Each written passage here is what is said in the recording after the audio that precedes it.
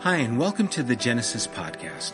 We're so glad to be able to bring a small portion of our community to you through this medium, and hope that you'll join us in our endeavor to embolden one another to change the world by effectively representing Jesus Christ.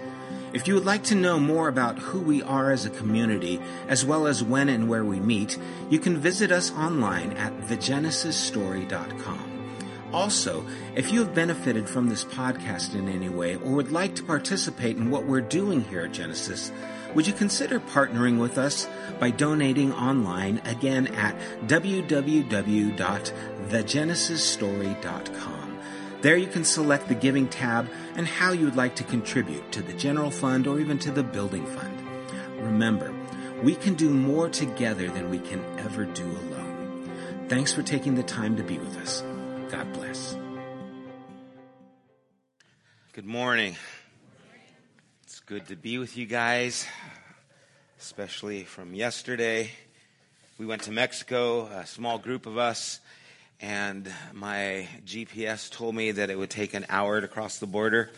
It took 6, which is a record for me, but not a record I want to ever beat. Got home around 2 this morning, so if I fall asleep, forgive me, but you have no excuse.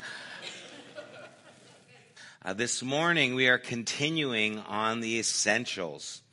And today, we're going to be talking about a different way of living. That's the book, by the way. If you would like to get that, you can sign up in the back. We are going to go through this book together on a Wednesday night or Thursday night. We'll let you know when. But today we are going to be talking about a different way of living. And this is part 4. We looked at first how God is a God who sends. God sent His Son. His Son sent the Spirit. The Spirit has sent the church, right? God is a sending God. He is always leaning out to reach us, to reach people. To reach why? To reach people with good news, to reach people with hope, to reach people with His love. And that because He is a sending God, we are a sent people. And how does He send? He sends incarnationally. In other words, He shows up. He doesn't just give you information. He actually pitches His tent in your neighborhood, we saw. We saw how He is engaging, and He wants us to be engaging. We're not aloof. We're not away from the people who we are trying to communicate to. We are with them. And if we're not with them, there is a missing part of what God is doing, because we fill in that part. And then we also looked that if we are going to be a part of this incarnationally, we have to think different, right? We stop thinking that the church sends out people to the mission field and recognize that we are the church who is being sent, so that we participate in this. This isn't for pastors. This isn't for missionaries. This is for everyone who is a follower of Christ. It's meant to be that way. And we've lost the heart of this gospel if we don't recognize ourselves as part of it. I got a little squeak in my throat. I don't know if you guys are hearing that, but it makes it interesting. Anyway, we are participants of this. And now we're going to look at a different way of living. And this morning I'm going to talk about driving with GPS, the silver rule, the golden rule, the minimalist and Marie Kondo, transplanting a tree, food, safety and security, recognition and prestige. Got a bunch here this morning, okay? You guys ready? All right. I'm wondering, what is the difference between someone who follows Jesus, and what does that mean, by the way, and a person who doesn't? You see, Jesus is calling us to a different way of living. And if we don't recognize that, we will make it something less than what it really is. And not less just for other people, less for us. And so turn with me to Matthew chapter 6 if you have a copy of the scriptures, or listen. And we're going to go through a number of scriptures here in Matthew. Matthew chapter 6, verse 25 to 33. Jesus says, "For this reason I say to you, do not be worried about your life, as to what you will eat or what you will drink, nor for your body as to what you will put on. Is not life more than food, and the body more than clothing? Look at the birds of the air. They do not sow, nor reap, nor gather into barns, and yet your heavenly Father feeds them. Are you not worth much more than they? And who of you, by being worried, can add a single hour to his life? And why are you worried about clothing? Observe, the lilies of the field grow. They do not toil, nor do they spin. Yet I say to you that not even Solomon, in all his glory, clothed himself like one of these. But if God so clothes the grass of the field, which is alive today and tomorrow is thrown into the furnace, will he not much more clothe you, you of little faith? Do not worry then, saying, what will we eat? What will we drink? What will we wear for clothing? For the Gentiles eagerly seek all these things. For your heavenly Father knows that you need all these things. But seek first his kingdom and his righteousness, and all these things will be added to you.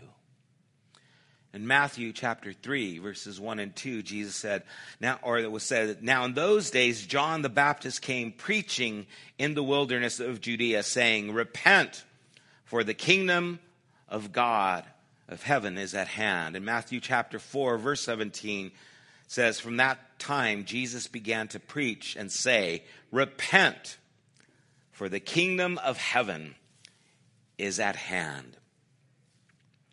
There are times when I'm driving, and if I do not have my GPS on, telling me where to go, I will miss where I'm supposed to turn, even if I've gone there hundreds of times. I was driving out to this one place that I go twice a week, and I've been going for a year now. And I thought, I know the way and I know where we're going. I turned off my GPS. Next thing I know, I'm like 2 miles past my exit. And I'm going, this doesn't look familiar, right? What's going on? My brain just kind of goes in its own direction. And I need the GPS to do that whole recalculating thing. All of a sudden I hear beep, beep, and then it's telling me this, but it wasn't on. So there was nothing telling me, hey, dummy, you missed it. You need to get off here. Stop daydreaming, get off, and then make the turns that you need to make. And I need that. I need that reminder, that little beep or the little buzz on my watch that says, hey, pay attention because you're supposed to turn here. And if I don't, I miss that road mark or whatever it is, and I have to turn back, right? But then every now and then my GPS tells me it's an hour at the border and it's 6, so I don't know what to do with that. You see, sometimes we need to look up and see where we are. We need to see how we're living to recalculate our life's direction. And this idea of repent is just like that GPS that's telling you, you need to recalculate. You need to get off here. You need to turn around because you've missed the point that you were supposed to reach. And so I think it would be healthy for us to kind of get this idea of recalculating and turning, this idea of repent, because this is something that happens throughout our lives. This isn't something you do one time at a harvest crusade and you stop, going to hell. This is something you do throughout your life to recalibrate how you're living in connection with how God wants us to live. It's much easier to think this is something I do once and I don't have to worry about it, but that's just not accurate. That's not how life works. I've had to repent many times. Thank you for that honesty. Why? Because I'm always having to see where's God and where am I in relation to him? And how am I living in relation to him? Right?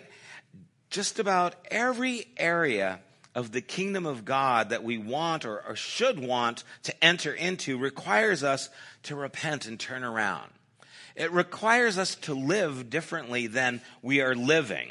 we see that John and Jesus choose that word repent as the first commandment regarding the arrival of the kingdom of God. Repent. And again, it was a clear warning to the citizens in the Galilean region that they were going the wrong direction, that they needed to turn around. And it's the same thing with true. It's at the heart of Jesus' teaching. The kingdom of God, it's not something that you're establishing, you're building. It's not something that you're going to. It's a realm that God lives in and that we are invited to enter into, to acknowledge, to receive. Jesus said in Luke 17, verses 20 and 21, the kingdom of God is not coming with signs to be observed, nor will he say, look, here it is, or there it is, for behold, the kingdom of God is in your midst. Literally, it is within you. There is the voice of God, the Spirit of God that is pulling you to the heart of God continually in your life. And repenting is listening and making the changes necessary so that you can walk closely with him, so that you can walk in step with him, so you can walk in the same direction as him, so that the kingdom of God shows up in us because of how we are living. So what do we have to repent of? And where do we go to? What are we turning to? Well, we're turning away from our own ways, right? We're turning around from our agenda to living into God's agenda for humanity. We are moving from looking out for number one to the first shall be last and the last shall be first. We are turning toward God and saying, you are in control of my life. Your goals are my goals, or as Jesus said, your will be done on earth as it is in heaven. If we want to experience the realm of God's peace, we must become peacemakers. If we want to inherit the earth, we don't fight for it. We learn meekness because what? The meek will inherit the earth, Jesus said. If we want to live in the realm of God's mercy, we must become merciful ourselves. These are the things that Jesus taught in the Beatitudes. This is the direction that God is going. And if I find myself outside of this, I need to repent. I need to turn. I need to move in this direction. I need to be more merciful. I need to be a peacemaker. I need meekness to be a part of my agenda. And I don't know about you, but that's foreign to me in so many ways. I'm always getting a recalculating. I encounter a situation and boom, a little buzz goes off and says, you need to turn. This isn't moving you where I'm going. You're not heading in this direction. You see, because in contrast, the kingdom of men is establishing, sustained through coercion, through power, through accumulating more. Jesus' kingdom is made known by how will they know we're his disciples? By loving one another, loving others, seeing them as more important than ourselves. Again, that's foreign to me. I think about myself more than anyone else. Just telling you the truth. Here's another truth. You do the same thing. You think about yourself more than anyone else thinks about you. Just think about that, because I think everyone should be thinking about me too, right? I think my wife should be thinking about me. I came home at 2 a.m. and I got a little tickle in my throat, and I should have hot soup waiting for me, right? I mean, I'm thinking about me, and I think you should be thinking about me, but here's the key. You're thinking about you, and you're thinking everyone else should think about you too. It's kind of how we're wired. It's kind of what we're having to repent from and move towards. This agenda that is driven in this way. This isn't just stepping back from conflict, right? This isn't becoming a pacifist. It doesn't stop at don't return evil for evil, but it is active, moves forward with return evil for good. or return good for evil. That's what we want. See, the silver rule is do not do to others what you do not want done to you. And what's the golden rule? Do to others what you want done to you. See, one's passive, the other one's active. One is actually extending itself. And the different way of living is extending ourselves as God would extend himself. In loving, in caring, in showing up. And again, that is not simple. There's a whole myriad of complications in how that is to be done. What is beneficial for people? What is beneficial for the kingdom? Because it's not just about a person. It's about what God is wanting even for a person and that person's life. And so we have a couple of questions, right? How would our lives change if we sought first the kingdom of God? And what does it mean that the kingdom of heaven is at hand, right? What would it do to you if you sought first the kingdom of heaven? For me, it would cause this holy disruption, right? It would interrupt that self-thought that is continually going on in my mind. It messes with my plans. It messes with my priorities. And it puts all these inconvenient things sometimes in the way. It extends me to places that I wouldn't normally want to go. It involves me into things that I wouldn't normally want to be involved in. But because it's beneficial to someone else, I find myself going there because that's what the kingdom of heaven is doing. It is constantly shifting me from being served to a serving mentality. It is changing my way of thinking, but it's also freeing me from this endless and dissatisfying pursuit of trying to be satisfied, trying to get more to stay ahead. Because we are inundated with this constant media barrage of you are not enough, you need more, you are not satisfied. But you can be if you just buy, if you just do, if you just take, whatever it is. There's a couple of things on Netflix, a couple of shows. One is called The Minimalists. Have any of you seen The Minimalists? No? How about Marie Kondo? Have any of you seen Marie Kondo? A few of you, right? She had a best-selling book a while back. What is it called? The Life-Changing Magic of Tidying Up, right? And it was popular back then, but now the Netflix has come out, and so she's got that out. The Minimalists were these two guys. It was Joshua Fields Milburn and Ryan Nicodemus. And as they were approaching 30, they had everything that they thought they should have. They had the 6-figure income. They had the luxury cars. They had the big houses. And those big houses were filled from corner to corner with all the things that they thought they would make them happy, but it didn't. And so what they decided to do was to reduce the things in their life. Now, being a minimalist isn't about getting rid of things. It's about making room for more things. And to do that, we do have to empty ourselves of these other things. They write, and yet with all the stuff, we weren't satisfied.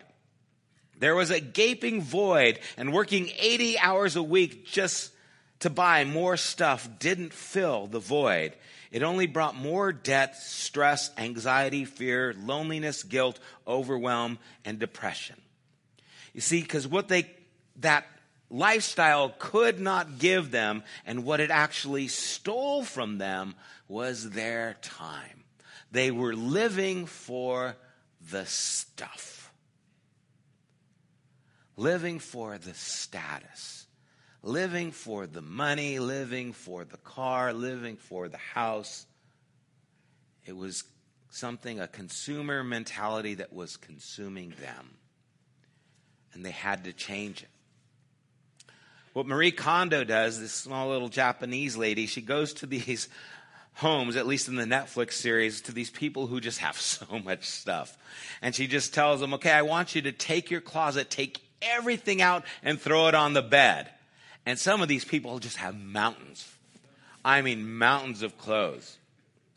And then she says, I want you to go through everything, and I want you to just discard everything that does not spark joy. Right? And so people are taking these things and they're going, I don't even know when I got this. And I don't know what it, this doesn't spark, this just sparks questions, not joy, right? And they throw that aside. And then there might be something, I remember this. This is when, this happened in my life and this sparks joy. And so they keep that. And the whole thing is to move their lives to a place of meaning. Instead of being a consumer, being someone who communes with these things and allows these things to be involved with your life. And it's amazing when you start getting rid of the clutter, how you make room for other things. I mean, Karina and I watched that, and I was like, that night, I was like, let's go. And I was just like in my closet, and I just threw all my stuff on the bed, right? And I just like, and I was like, this sparks no joy at all. It makes me think of when I was 20 pounds lighter. This where, and I will not wear this in this, anyway. And it was great freeing up the space, and now I can actually get in and out of my closet without having to move all this stuff. Just removing that clutter. Getting it rid of. And so there's this recognition that we need to move away from the stuff and move towards the meaning. Because what we're doing is we're living our lives on this hamster wheel, and the kingdom of God is pulling us to a life of meaning and substance, and we're settling for less. Mark Twain said that most men die at 27. We just bury them at 72. Where's the meaning? What are we living for? Now I'm just living to get, and I have no passion for life. And you see, the kingdom of God is calling us to what's important, what really matters.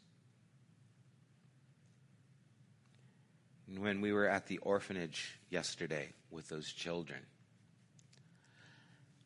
I don't even speak their language, right?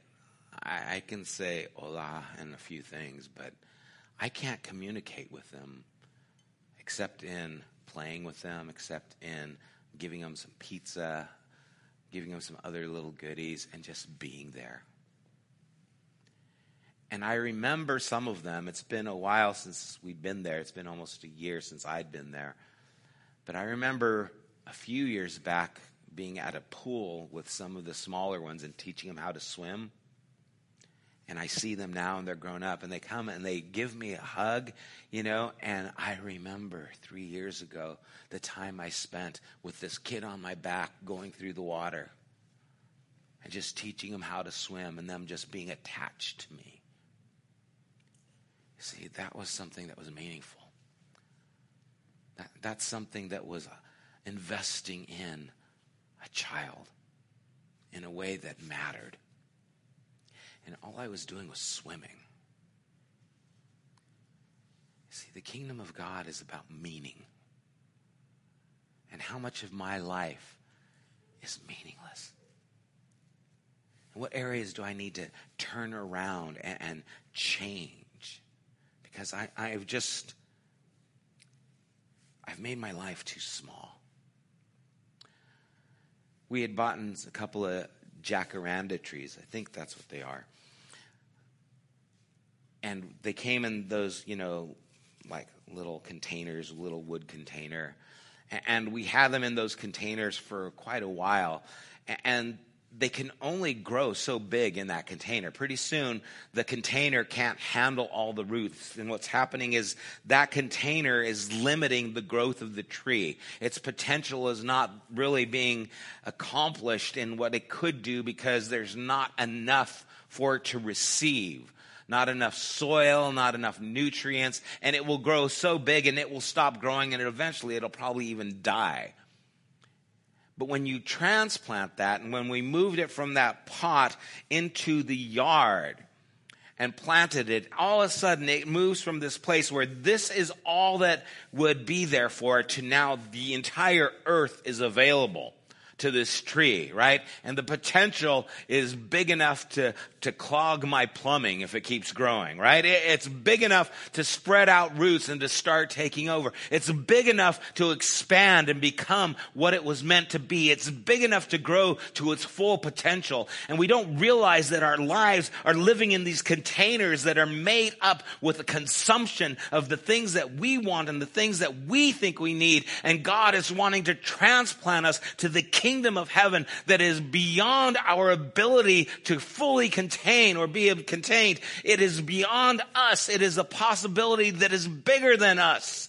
It is pulling us to more, not less. And we think, oh, if I have to give myself to some kid swimming in a pool, I won't have time to make that money. What matters to you? What matters to God? What is pulling our lives, and where is it pulling our life? You see, repenting isn't just, oh, I got to stop doing this sin. It's no, I got to start living this life because this is what God is doing and this is where I need to be. And we have to change our way of thinking, because so much of it is this idea of, oh, I have this right way of thinking, and so I can say, I'm going to heaven, you're going to hell, as if that's what God is all about. And the kingdom of heaven is about so much more. And we fail to reach people because we are placing ourselves as having, and Jesus is calling us to serving. We think we've got our closet filled, spiritual closet filled with all the right information. And it's time to clean it out and fill it with the things that really matter. Some of us are living good lives. We're not doing anything wrong, right?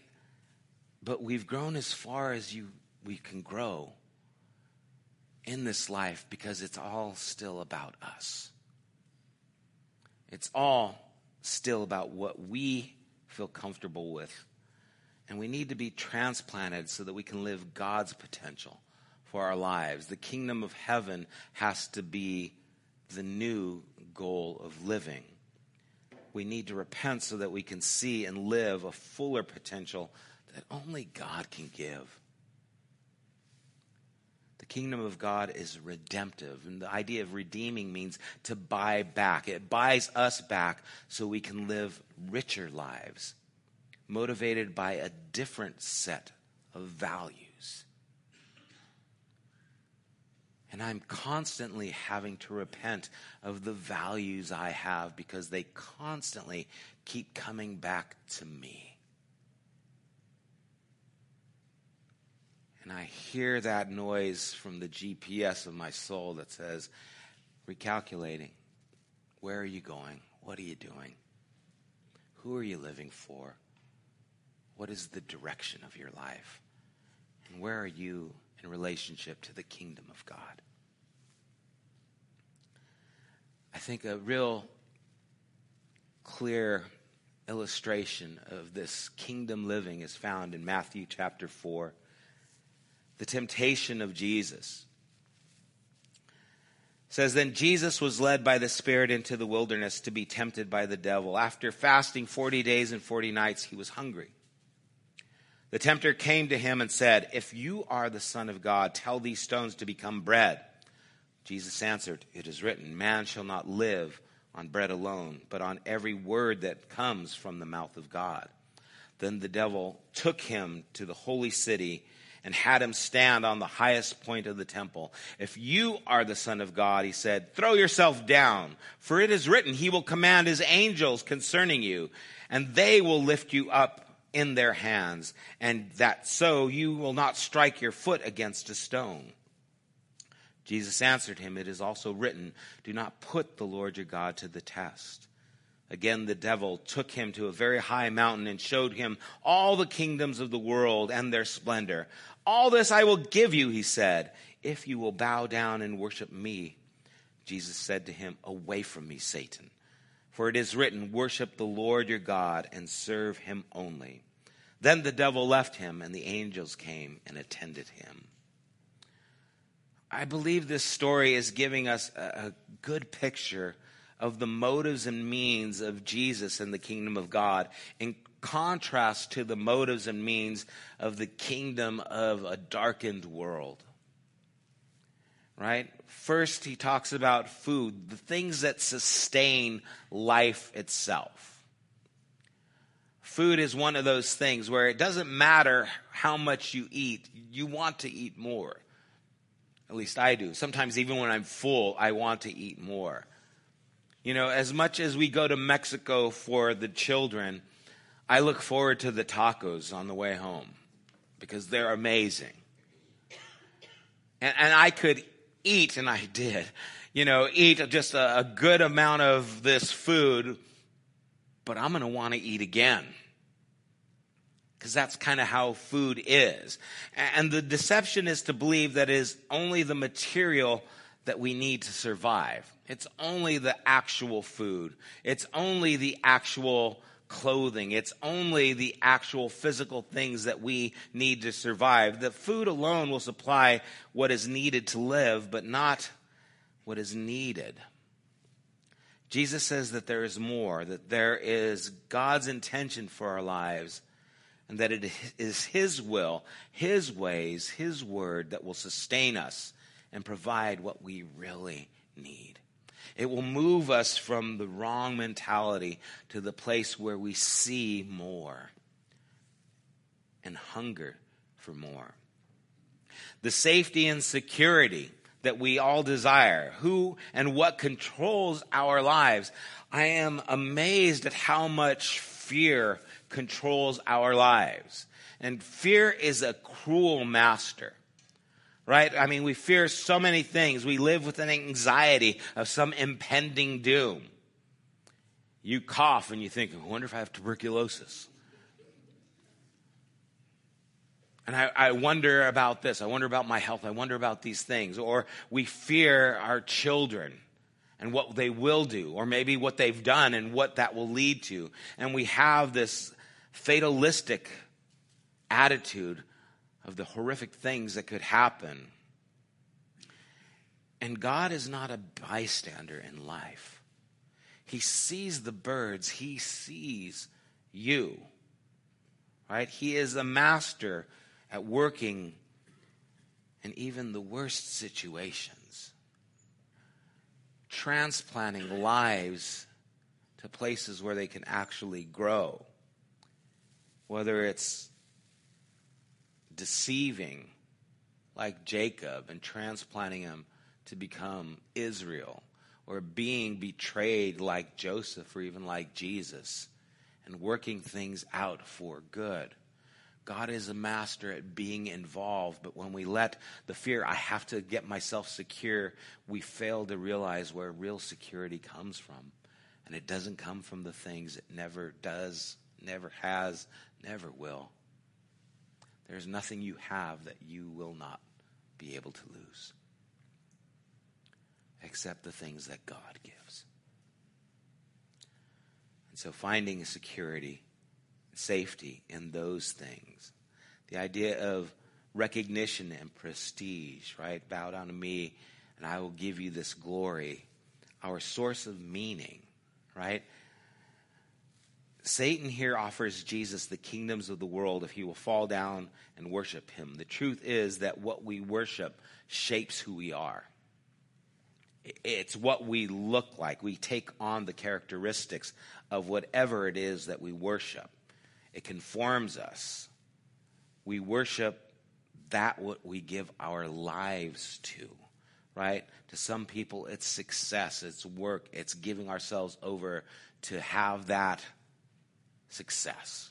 make that money, to live in that status. For some people, it's the pleasure from drugs, alcohol, sex, whatever it is. We live for those things, and those are the things that start to shape our lives. To some, it's pride, right? Being right, being better than others, esteeming ourselves as being over others by the things that we know, the things that we present ourselves. But the children of the kingdom are known by a different set of values. They live from a different source. They live in contrast to the self-centered, self-indulgent, self-satisfying lifestyle that is poured into our eyes throughout the media continually. They worship God alone, and they recognize that they don't have what they need, that only God, the one who created us, can make us work right. And it's where we have to come. We have to realize I do not have all that I need, but God does. And it puts me in a position of humility. It puts me in a position and a posture of receiving so that I actually can move outside of my barrel, outside of this container I'm living in, into the container that God wants me to live in. And I don't fully understand spiritual conflict, or what some call spiritual warfare, right? I don't fully grasp hold of all these things, and I don't think anyone does. And I don't think it's as simplistic as the arguments that we have or the conflicts that we have with one another. C.S. Lewis, in his book, The Screwtape Letters, just artfully maps out a number of ways that this kind of shows up. And I think if you were to kind of highlight his book, there is the Christianity, if you will call it, where you need Christ. And then there is the Christianity and. I need Christ and other things. And you see, one is at a place where I just need, I am in a place where I want to go where you are. And the other is in a place where, yeah, I need, but I want you to come where I am. And we need to see if we are living in a place where it is, yeah, I need God, and I also want to have this set of rules that make me feel comfortable, and I want to have this set of things that I can do and I can hold on to because they give me that security.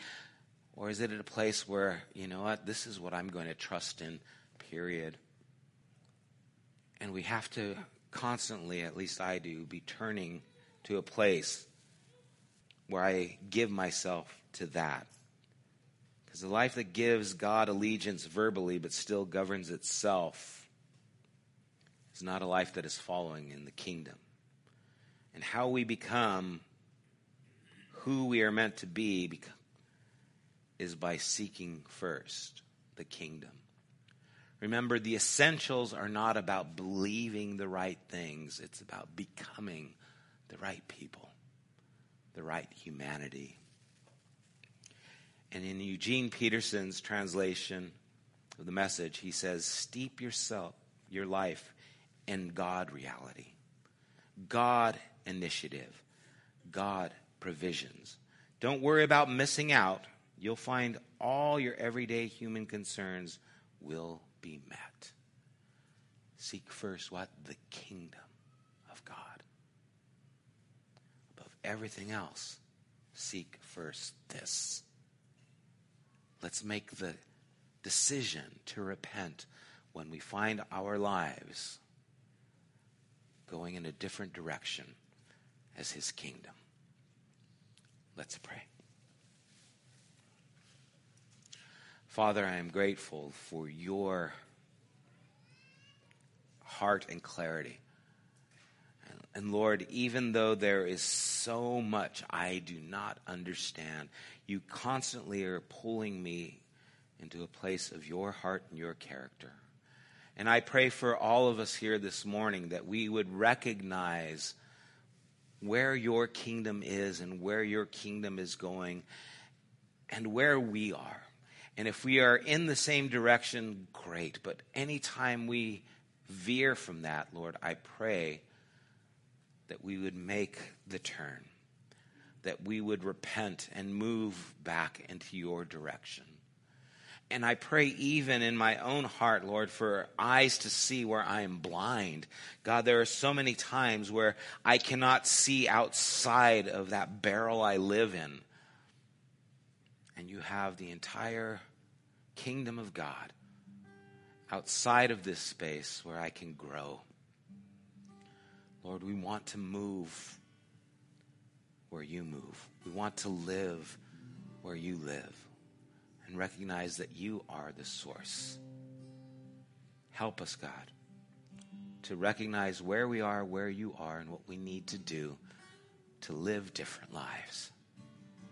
Lives that will actually be more fulfilling. We pray this in Jesus' name. Amen. Let's stand together.